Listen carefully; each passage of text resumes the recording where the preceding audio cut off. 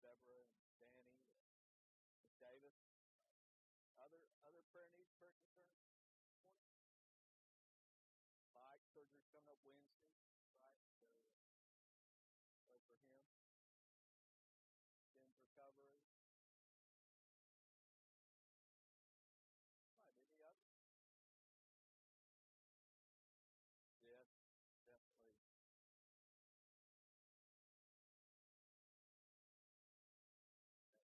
Still starting back, absolutely.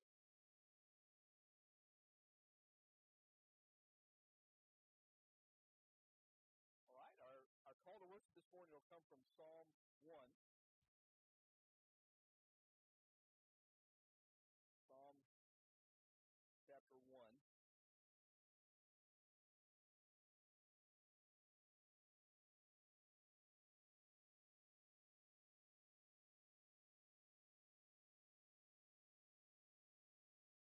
Psalm 1. Blessed is the man who walks not in the counsel of the ungodly, nor stands in the path of sinners, nor sits in the seat of the scornful. But his delight is in the law of the Lord, and his law he meditates day and night. He shall be like a tree planted by the rivers of water, that brings forth its fruit in season, whose leaf also shall not wither, and whatever he does shall prosper. The ungodly are not so, but are like the shaft which the wind drives away. Therefore the ungodly shall not stand in the judgment, nor sinners in the congregation of the righteous. For the Lord knows the way of the righteous, and the way of the godly shall perish. The way of the ungodly shall perish. Let's pray. Gracious Father, we're so thankful this morning to be able to gather together and to recognize your greatness and your sovereignty over us, Lord. We're thankful for your word and your truth, and Lord, your revelation of yourself to us. And we just praise you this morning for your attributes of sovereignty and grace and wisdom and mercy. And Lord, we're thankful that in difficult days we can rest knowing that you are working your plan and your purpose, and you're working all things to maximize the display of your glory, and Lord, to work for the good of your people who love you and are called according to your purpose. And so, Lord, we ask for grace this morning to trust and to experience your peace, Lord, that you would guard our anxious hearts and help us to rest in your sovereignty and in your power and in your wisdom, and to trust that you are working for your glory and for our joy. Lord, we do lift up those that we've mentioned this morning, Lord, that are in need of your healing and your grace and your presence, Lord. We pray for Deborah as she recovers from her surgery. We pray for Miss Ruth and for Danny as they experience their treatments, and that you would grant them perseverance and grace and strength and healing from their disease. Lord, we pray for Mike and his procedure upcoming this week, that you would grant grace and that it would be successful and that he would have a full and quick recovery. Lord, we do pray for Ken and his recovery and his family members as they recover. We ask that you would just grant him complete healing and help him to feel better and be back to normal. And we ask your grace and your provision for him. And we do pray for folks headed back to schools and that are meeting, and we ask for wisdom and protection, and we ask for an environment where there can be learning and growth and safety. So God, we just pray for those students and for teachers and for all that are involved in the education of our children. And Lord, we do also pray for our nation. We pray for those in authority over us. Lord, we ask that you grant grace and wisdom to those who are making decisions and are trying to navigate difficult roads. And Lord, trying to strike the balance between life and livelihood and safety and economic prosperity. Lord, we just ask for wisdom and grace for those who have to make those decisions. And Lord, we pray that you grant them knowledge and wisdom and help them to understand the best courses of action to meet the needs of all people. And so, Lord, we ask for those in authority over us that they would be granted wisdom and direction. pray also as we are in a time, a couple of months away from an election, that you would grant wisdom and grace to your people, to the people of our land. And Lord, that you would raise up leaders for us that would first and foremost be submitted to your lordship and surrendered to your grace and submitting and seeking your wisdom. And Lord, we pray that you would raise up godly leaders for us that would lead us in righteousness and truth.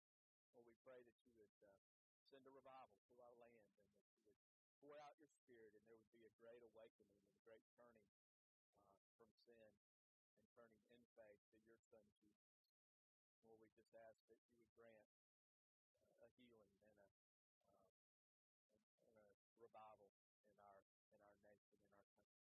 Lord, we pray that that nation would spread to the ends of the earth and that we would be faithful in taking the gospel to those who need to hear it. Lord, thank you for the Southern Baptist Convention and our gifts to the cooperative program that support our International Mission Board, our North American Mission Board.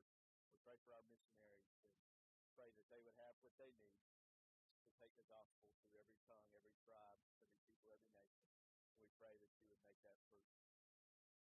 And Lord, we lift up our worship service to you this morning. God, we pray that we would recognize and experience your presence, that we would be drawn by your glory to worship you in spirit and truth. Lord, we pray that your Holy Spirit would help us this morning to set aside our anxiety and our concerns, and our fears, our uncertainty, and to be able, for this hour, to focus on that which is certain, and to focus on your greatness and your sovereignty and your power and your majesty.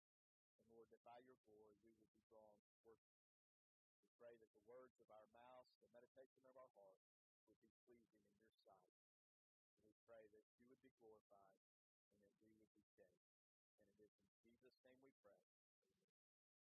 All right, I'm going to invite you this morning to take out your hymnal and turn to hymn 420, hymn number 420.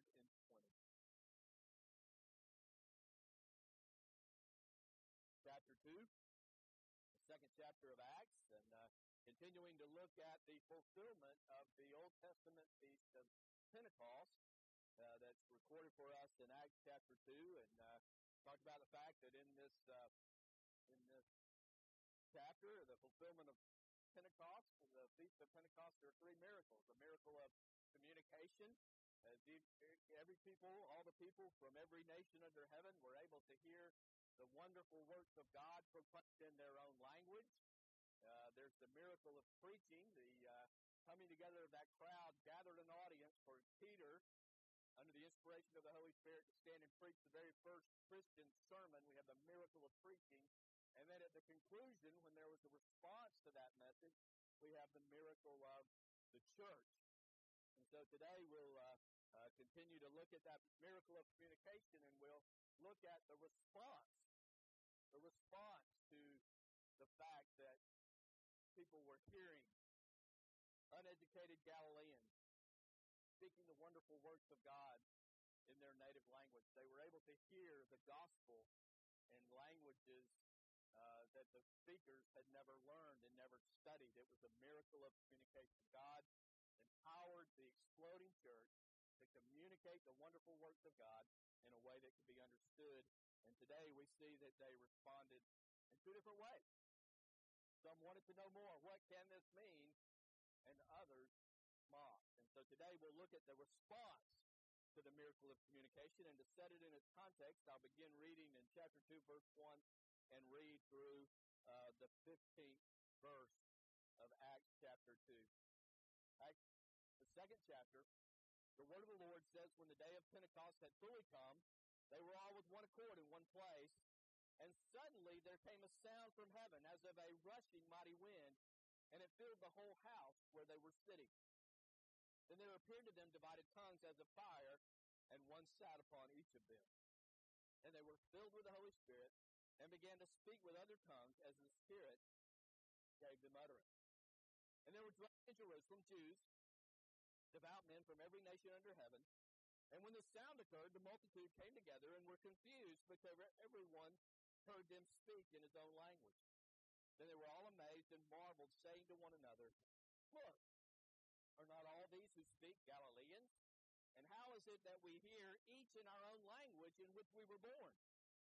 Parthians, Medes, Elamites, those dwelling in Mesopotamia, Judea, Cappadocia, Pontus and Asia, Phrygia and Pamphylia, Egypt, and parts of Libya joining Cyrene, visitors from Rome, both Jews and proselytes, Cretans and Arabs, we hear them speaking in our own tongues the wonderful works of God.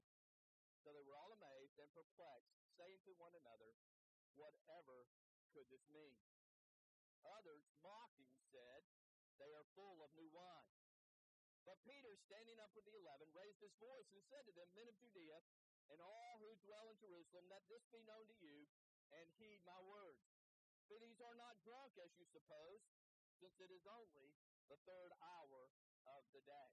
And so today we will look at the response to the miracle of communication, and we will see Peter's response, initial response to the mocking. Let's pray together.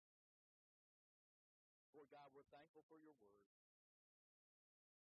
And Lord, we stand before your word acknowledging that it is perfect, that it is without error, that it is sufficient,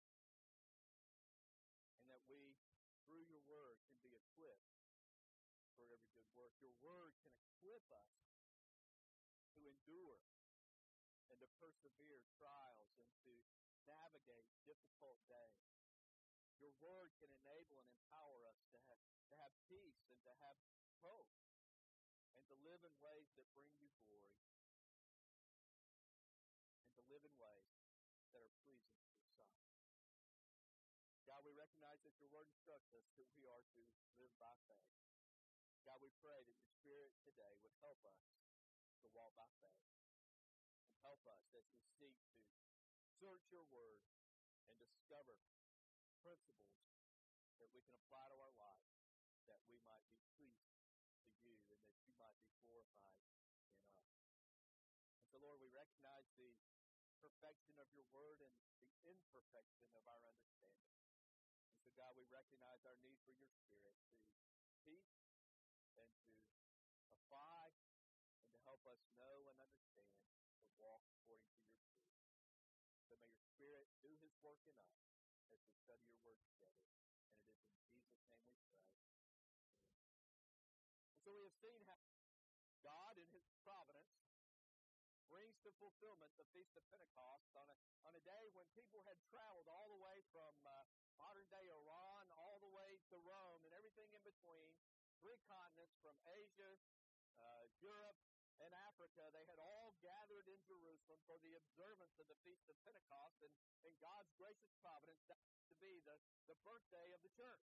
All of those people from all of those different lands were able to hear the gospel and the wonderful works of God in the languages in which they had learned from birth.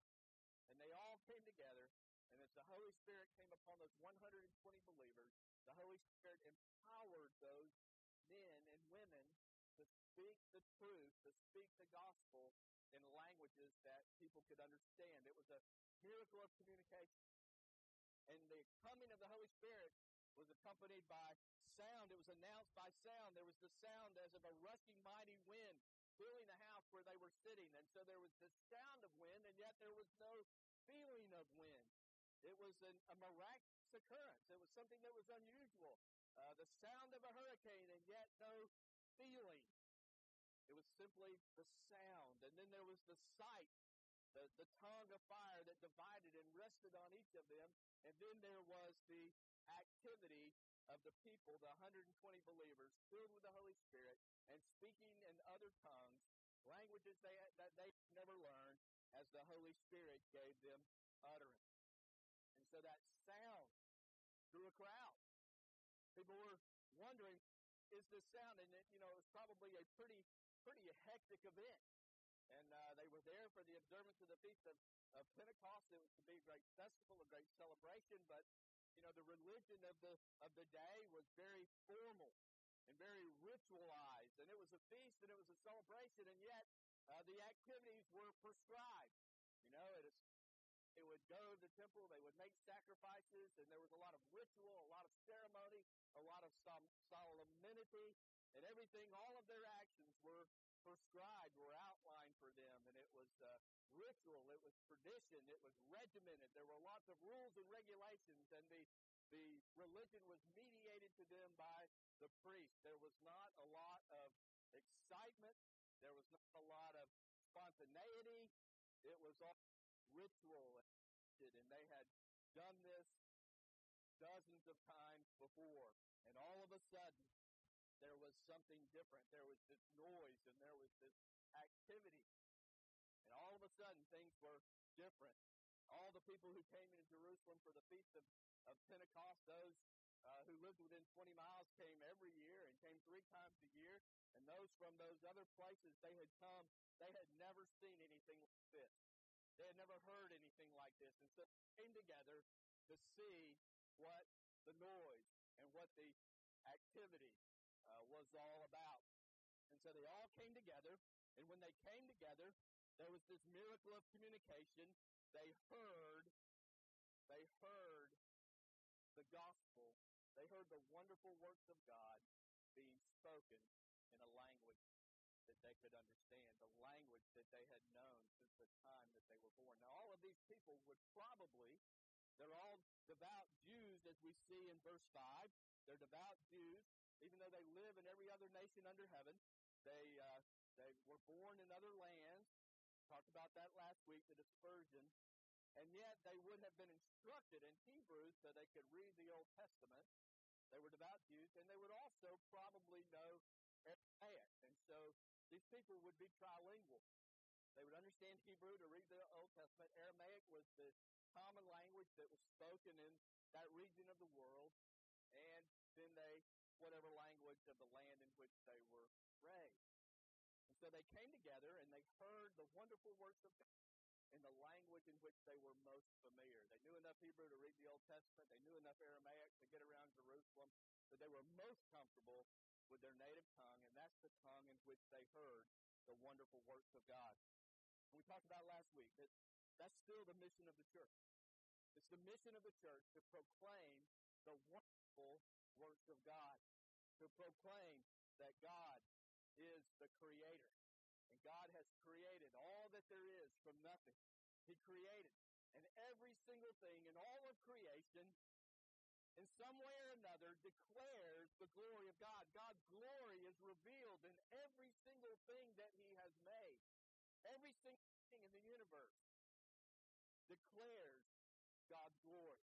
And God created to show His power and His majesty, His might, His order, His design, His beauty, His diversity. All of these things declare the glory of God. And the crown jewel of creation is people. Mankind, humankind. God created man in His own image, male and female. He created them. He created humans in His own image so that they could know Him and so that they could reflect and manifest His glory in a more profound way than all of the other things in creation. God created to declare His glory, and yet human beings fell into sin, rebelling against God and deserving nothing from Him but His wrath. God revealed His glory in what He made, and instead of worshiping the Creator that's revealed in what is made, human people worship the creation instead of the Creator. And so God's mighty works are shown in creation, but God's mighty works are also shown in redemption. God created humans in His own image so they could know, but all humans sinned and fell into a condition of misery and sin. And it was necessary for God to redeem His people from their sin, and God's wonderful works are shown in redemption. And that's the main gist of Peter's sermon that will break out in weeks to come as we look at the miracle of preaching, and we look at Peter declaring the wonderful works of God through redemption. And certainly as the 120 were speaking, as the Holy Spirit gave them utterance, they were speaking about God's work in redemption, that God became a man and lived a sinless life in Christ Jesus, and then died on the cross to satisfy God's wrath against all who would ever come to Him in repentance and faith. And then God raised Jesus from the dead to show that sacrifice was accepted. And now God is commanding that they repent and trust in Jesus and in Him alone for salvation and the mighty work of redemption. God accomplishing in Christ Jesus all that is required to save his sinful people, to redeem his people to himself. And so they are declaring these wonderful works. And that's still the mission of the church. That's still the job of the church. To declare the wonderful works of God, to declare those wonderful works in the power of the Holy Spirit so that people can understand. That's the mission of the church. And that's what these folks were doing. At the fulfillment of the day of Pentecost, they were declaring the wonderful works of God. And all of these people from every nation under heaven were hearing the gospel, the wonderful works of God, in their own language. It was a miracle of communication. And we also see in this text, we see their response. And you see several times they talk about the response. Verse 6, they were confused. Verse 7, they were amazed and marveled. And it goes on down in verse 12, amazed and perplexed. And then we see another response in verse 13, the response of mocking. And so, the response. So, they never heard anything like this before. Nothing like this had ever happened. You know, their religion was very regimented, very traditional.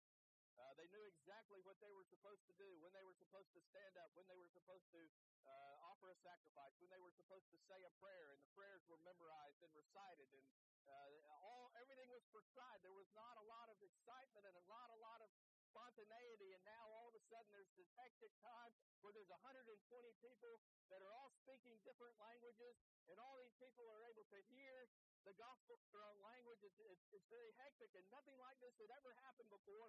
And their first response was to be amazed, to be surprised. When they came to the Feast of Pentecost, they didn't expect anything like this. They expected to wait in a long line, offer their sacrifice, have their feast and their festival, and say their prayers and go their way. And so this happened. They hear this sound like a hurricane and yet feel no breeze. And then they see 120 people all speaking in different languages, and yet everybody gathered hears the wonderful works of God in their own language. They were amazed. They were surprised. They were astonished. This was not something that they were expecting. And so reaction we see is amazement, and then there is perplexity. They're marveled. In verse 12, they're perplexed. So how to respond to this? They'd never seen anything like this before. Nothing like this had ever happened. They had no category, no experience to look inside of their hearts and see, well, what do we do about this? This has never happened to us before. We've never seen anything like it, and so we don't know how to respond. We don't know what to do. We don't have any experience or no instruction. Nobody's ever told us how to respond to this kind of event. And so they are perplexed. They don't know what to do. And so when this miracle of communication occurred, when the Holy Spirit came on the 120 believers, men and women, and enabled them to speak the wonderful works of God in languages that they had never learned, the people were amazed by that, and they didn't know how to respond. They were knocked off of their, the word can be translated, they were beside themselves. They didn't know what to do, how to respond to this. And so those reactions led to two different responses. There were those who said, what could this mean? There are those who want to know more. They don't know what to do. They don't know what to respond, but they want an interpretation. They want an understanding. They want somebody to explain to them what it is. They want to know more. They want more information, and they're asking questions. What can this mean? What can this be about?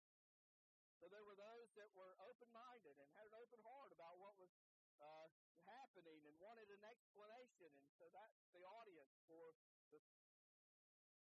And so there are those who want to know more, saying to one another, what could this mean? Asking for more information. And then verse 13, others were mocking. Others were mocking, and they said they are full of new wine. And so there are those who don't understand what's going on. They don't know how to respond, and they respond to what they don't understand by making fun.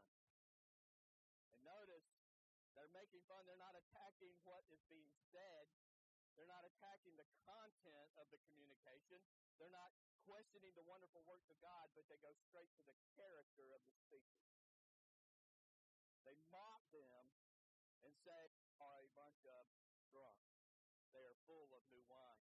And this would be a character assassination in that particular culture. And Peter's going to tell us it's just 9 o'clock in the morning. And 9 o'clock in the morning, it's the third hour, and by the way they measure time, that would be 9 o'clock in the morning. 9 o'clock in the morning was the time for the morning sacrifice, the morning prayer. And this was a holiday, a special day, and no devout, practicing Jew would eat or drink before the morning prayers, the morning sacrifice, especially on a holy day like Pentecost.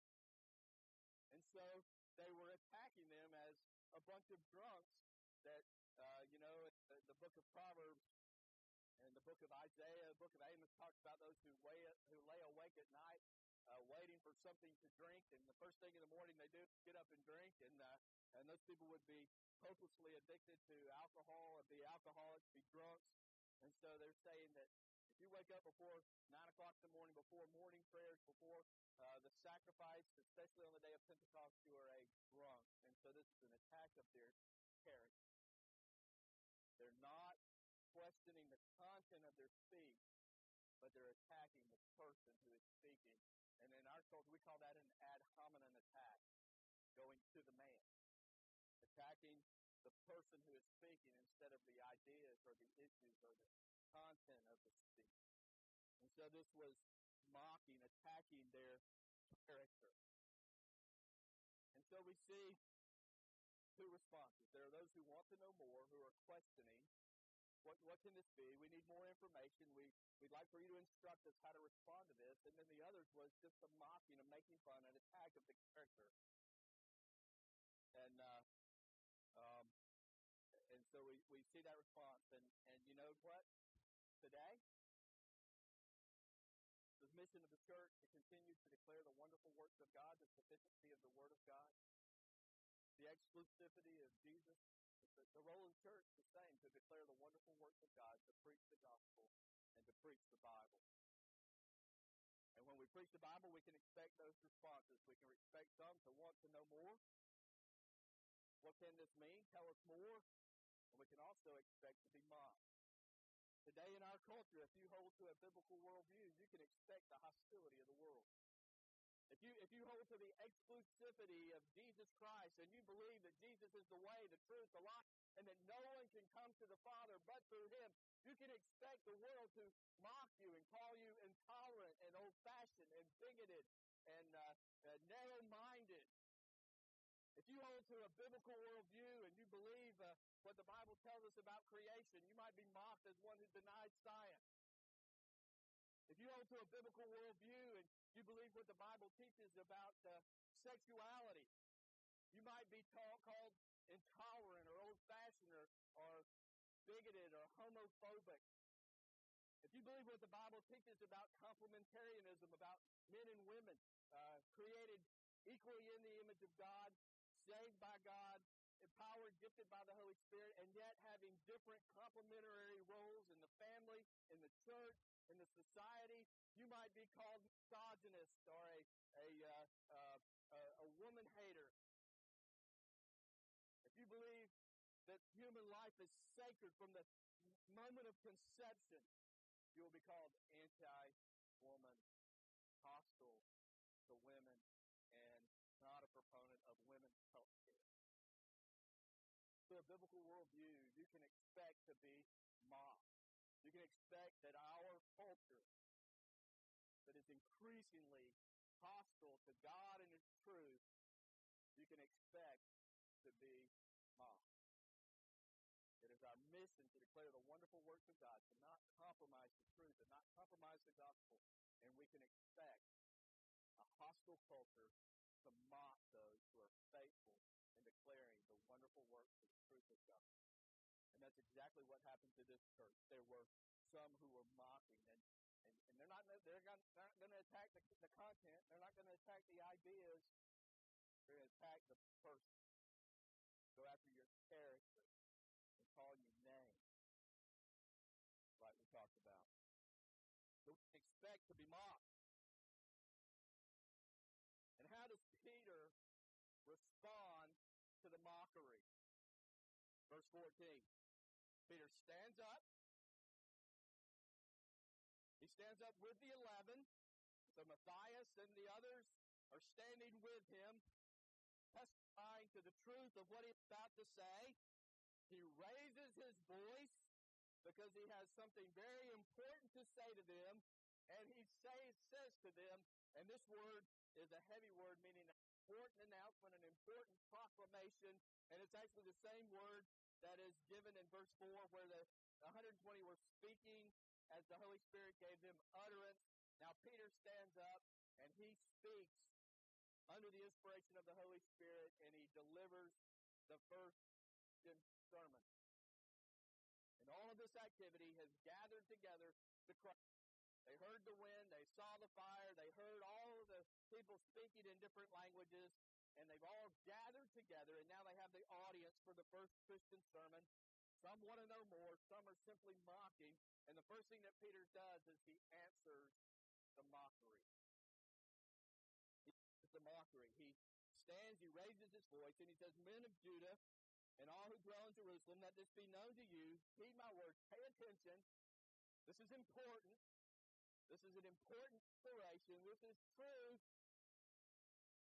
And then he addresses the mockery directly. These men are not drunk as you suppose, since it's only the third hour of the day. It's 9 o'clock in the morning. And so this allegation is not only untrue, it's absurd. No practicing, devout Jewish person would consume alcoholic beverages before the morning prayers and the morning sacrifice, especially on a day, the day of Pentecost. We'd be fasting until 9 o'clock with open prayers. The first meal would be at 10 o'clock. The main meal of the day would be the 6th hour of noon, and that would be the first time that anybody would consume wine. Alcoholic beverages would be the main meal of the day. And there may even be some humor there. Peter might be saying, it's only 9 o'clock. You want to see people filled with wine, you come back afternoon. You come back at 3 o'clock and you might see that. But at 9 o'clock, no. And so he directly addresses the accusation. And he does it with respect. He does not the mockers. He does not go after their character. He talks about the issue. He talks about what they have resolved. He is respectful. He is gentle. He is truthful. And he does not respond in kind by attacking their character, but he simply attacks the accusation and shows that it is untrue. Not only is it untrue, but it is absurd. And so, there's this miracle of communication. The Holy Spirit empowers all 120 men and women to speak the wonderful works of God in languages they have never learned. And the people come together. They're surprised by that. They don't know what to do with it. And some want to know more and some mock. And Peter answers the mockery. I said, it's the mission of the church to declare the wonderful works of God in the power of the Holy Spirit, to seek to declare God's works, the gospel, in ways that people can understand. And we can expect when we do, we can expect that a hostile world, a hostile culture, hostile people will mock. And how do we respond to the mocking? Well, Peter responds by answering the mocking. But that's not the only example that we have in Scripture. In fact, this word mocking is only used 2 times in all of the New Testament. It's only used 2 times in all of the Bible. And here it's used in Acts chapter 2. It's also used over in Acts chapter 17. If you would, turn with me to Acts chapter 17. There's another time that there was mocking, that the people, that faithful evangelists, people sharing the gospel of Jesus, speaking the wonderful works of God, were mocked. Happens in Acts chapter 2. It also happens in Acts chapter 17. Now, in Acts chapter 17, Paul is in Athens. And that's the story. You remember Paul talks about he walked through Athens, and he saw that they were very religious, that they had all of these statues, all of these idols, and he even came across an idol to an unknown God, wanted to make sure that they didn't leave somebody out. All these idols, they worshiped all these false gods, still had some emptiness, some fear that there was a God out there that they hadn't acknowledged, and they built a statue to an unknown God, and Paul comes and says, the one you worship as an unknown God, I'm going to declare him to you. And he speaks the gospel. He talks about Jesus. He talks about God, the creator, the sovereign of the universe. He talks about God who created all things and then sent his Son to judge the world by righteousness. The man, verse 31, he will judge the world in righteousness by the man he has ordained. He has given assurance of all this by raising him from the dead. And so Paul declares the resurrection, and verse 32 says, when they heard the resurrection of the dead, some mocked. The same response as Acts chapter 2. Some mocked. Some said, we will hear you more on this matter. Also, chapter 2, remember there's some who say, what does this mean? We want to know more. Well, Paul gets the same response that the believers did on the day of Pentecost. Some want to know more, and some mock.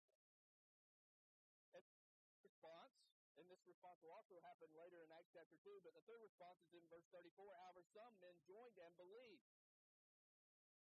So when we declare the wonderful works of God, we can expect three responses. Some want to know more. I'll hear you later on this. Some will mock, and some will repent and believe.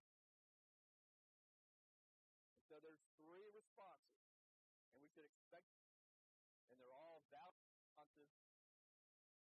God doesn't call us to be successful. He calls us to be faithful. He is responsible for the results. We can expect some want to know more, some will mock, and some will repent and believe. But look at Paul. Verse 32, when they heard the resurrection of the dead, some mocked, while others said, we will hear you on this matter. So Paul started.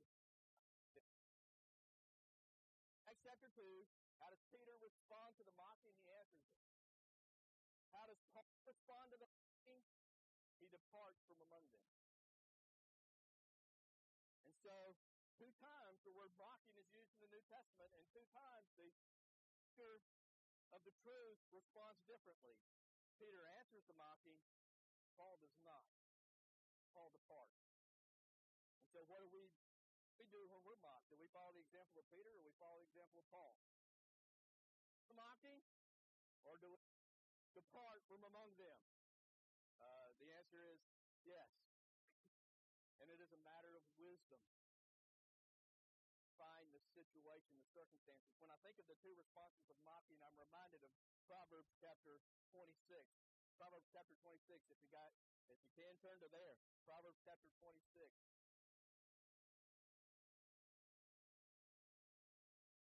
Proverbs chapter 26, verse 4. Proverbs chapter 26, verse 4 says, do not answer a fool according to his folly, lest you also be like him. Do not answer a fool in his folly, lest you also be like him. All right, look at verse 5.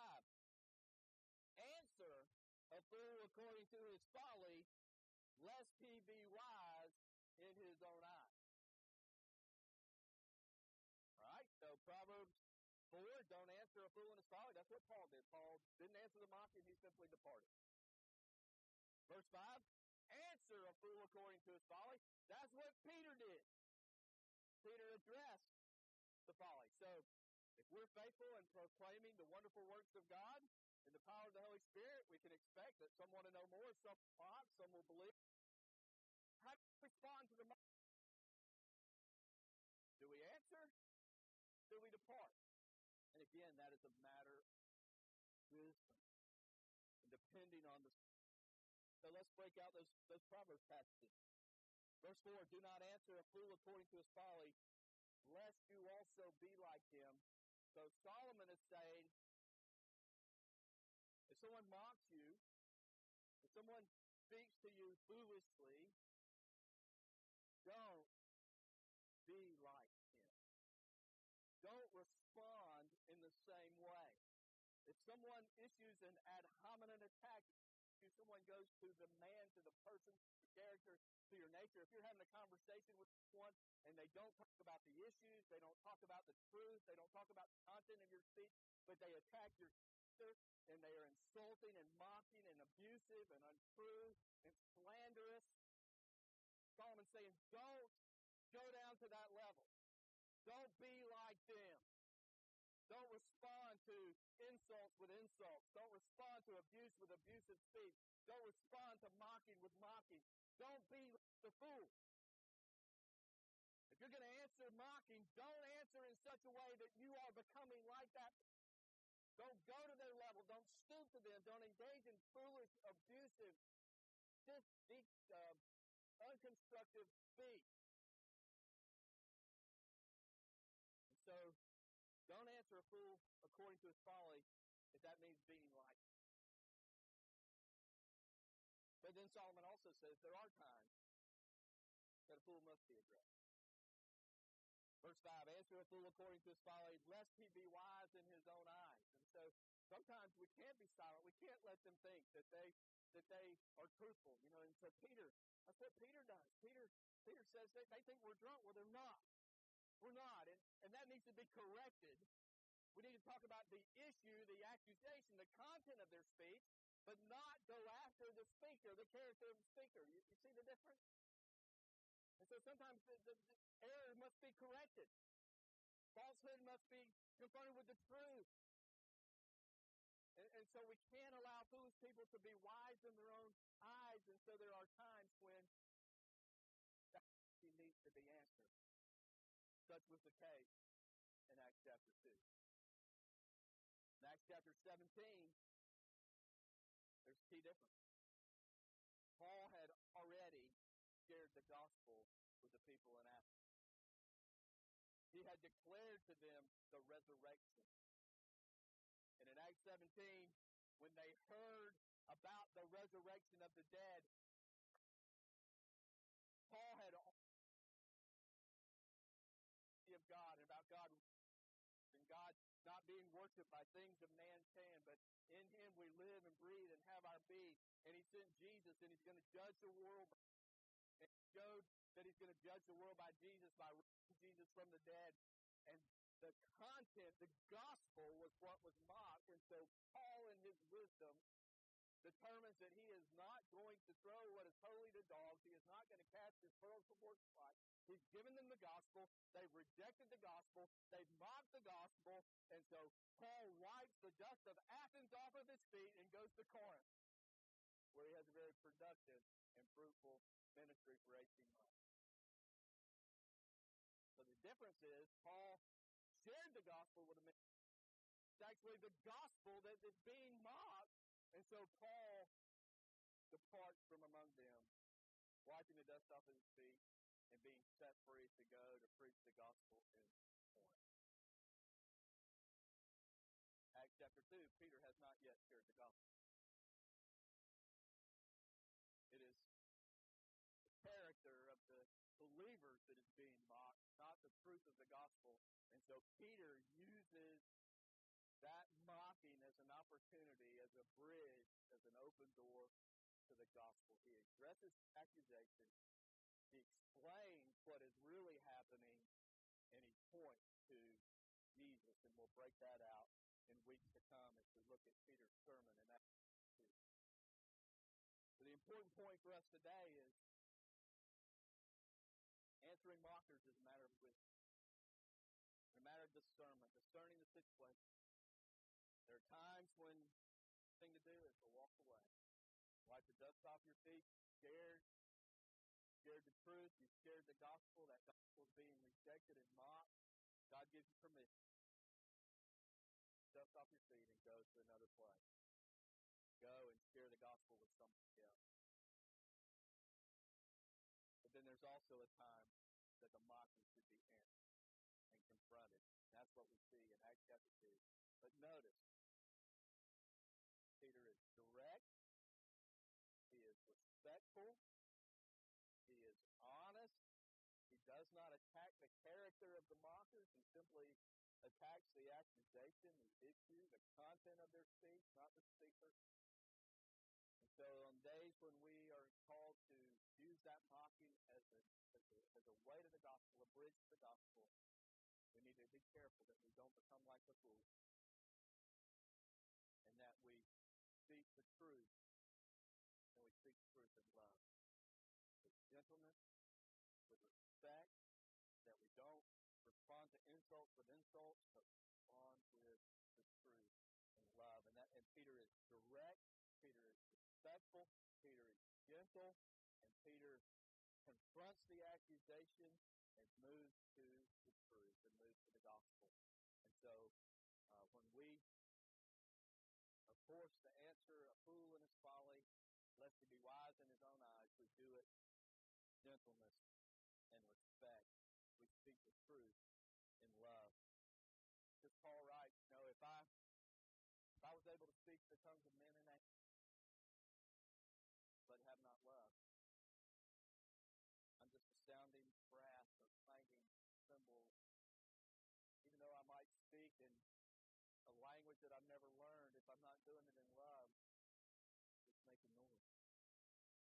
And if I have the gift of prophecy and understand all mysteries and knowledge, and I have faith so that I can move a mountain, but I don't have love, I'm nothing. And even if I give all of my goods to feed the poor and give my body to be burned in the flames and have not love, it profits me nothing.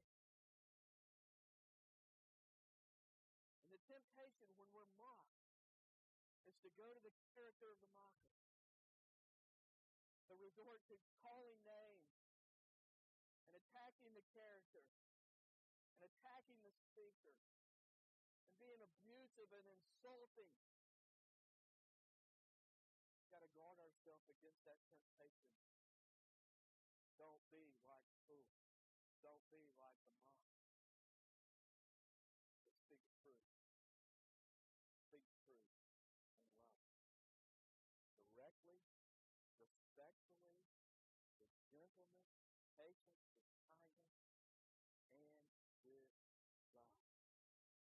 Recognizing what these mockers really need. That they really need to come to see God's pursuit in Christ. The fact that people would mock this shows the depravity of man. God came, and this is probably the clearest, most vivid application of the presence and the power of God in all of the Bible. As God comes on 120 people, men and women, 120 believers, and He comes with the sound of a hurricane and yet no breeze. He comes with a tongue of fire that divides and rests on all of them. He empowers all of them, uneducated Galileans, to speak in languages that they had never learned, so that people from every nation under heaven can hear the gospel in their own language. God comes in power. He comes clearly. He comes. Anybody who understands the Old Testament understands the wind and the fire, the presence of God. And what do these people do? They make fun. They mock. Because sin has so corrupted us. Sin affects the way we think. Sin affects the way we perceive reality. Sin affects the way that we interpret creation. And we interpret the presence of God. Sin has so corrupted our minds and our thoughts that we hear demonstrations of God's power and God's presence, and what do we make fun of it? And that's what we see in this text. A clear, vivid of God's presence and God's power, and what a simple thing to do.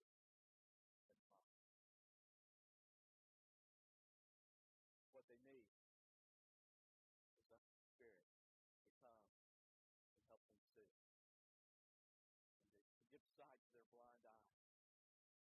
To give new life to their dead heart. And to enable them to see and know the wonderful works of God and redemption in Christ. Peter knows that that's what they need. And he loves them enough to correct their mocking and to present to them the message. So Peter speaks truth, and he speaks truth in love, knowing their greatest is to see God's grace in Christ, redeeming sinful people to Himself. And when we're mocked, we've got to see that that's their greatest. They need to be born. They need salvation by God's grace through faith in Jesus Christ.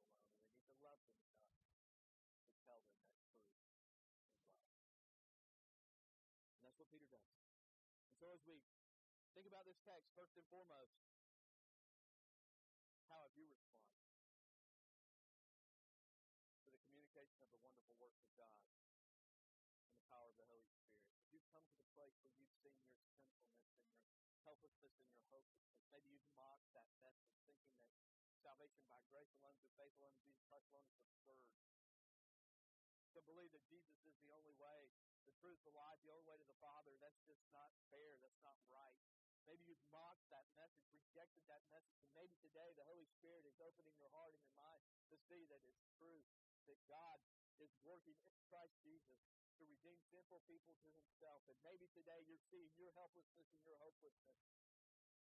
You've laughed at the message of Christ, but today it's come alive and it's real. Maybe today for you, today will be the day of salvation, and you'll turn from your sin and put your trust in Jesus Christ and in Him alone for your salvation. At the end of his message, Peter says, repent and be baptized. Identify with Jesus Christ for the forgiveness of your sins. And you too can receive the gift of the Holy Spirit. Maybe today you need to repent and believe. Turn from your sin, put your trust in Jesus Christ and in Him alone for your salvation. When we put our trust in Jesus Christ and are born again by the Holy Spirit of God, and the Holy Spirit of God not only enables us to see the wonderful works of God in Christ Jesus, but He empowers us to communicate it. And He commands us to communicate it. Are you faithful in communicating the wonderful works of God? If you communicate the wonderful works of God, you can expect three responses. Some will know more, some will mock, some will repent and believe. If you're sharing the wonderful works of God, you can expect it. Are you faithful enough to receive the mockery of people who hate God? Are you faithful to the truth? Have you been mocked because of your faith? That's one of the responses. Peter was mocked. These 120 believers were mocked. Paul was mocked. Jesus was mocked.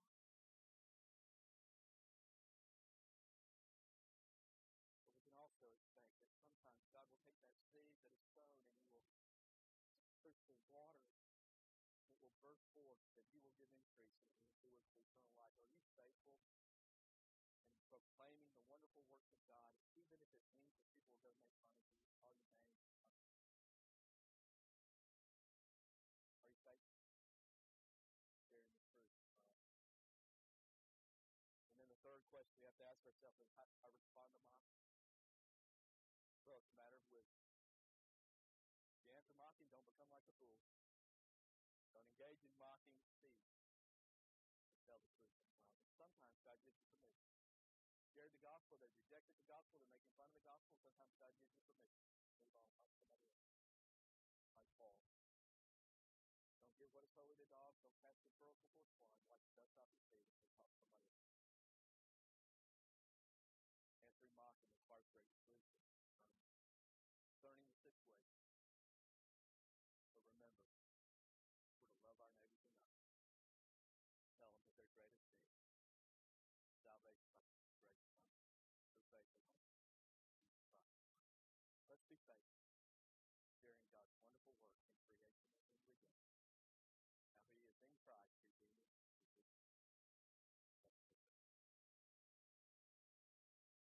Lord God, we're so thankful for your word.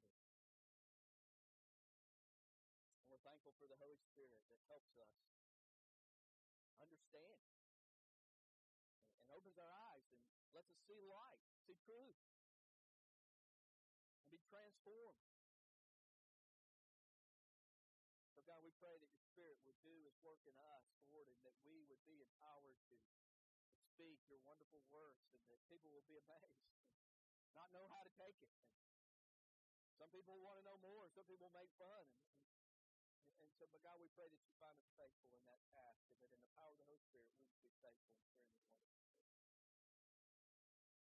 God, we pray that you would find us faithful and that you would be pleased to make it fruitful, like Paul and like Peter, that we would see those who are sinners being saved, and that you would draw to yourself your people, Lord, that you would grant life and that you would add to our numbers, that we would be successful in our evangelism and our speaking truth, that you would add to our numbers those that are being saved. God, we pray that you would help our speech to be winsome and to be gracious and to be kind, and that our testimony and our community would be perceived as pure and attractive,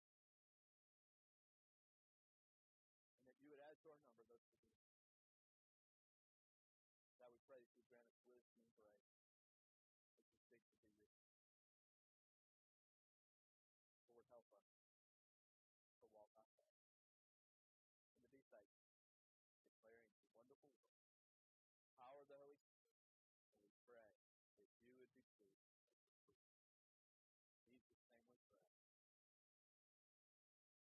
All right, we're going to close the service with hymn number 101. In 101, we're going to sing about the wonderful works of God, wonderful love for us in Christ Jesus, our Lord. Hymn number 101.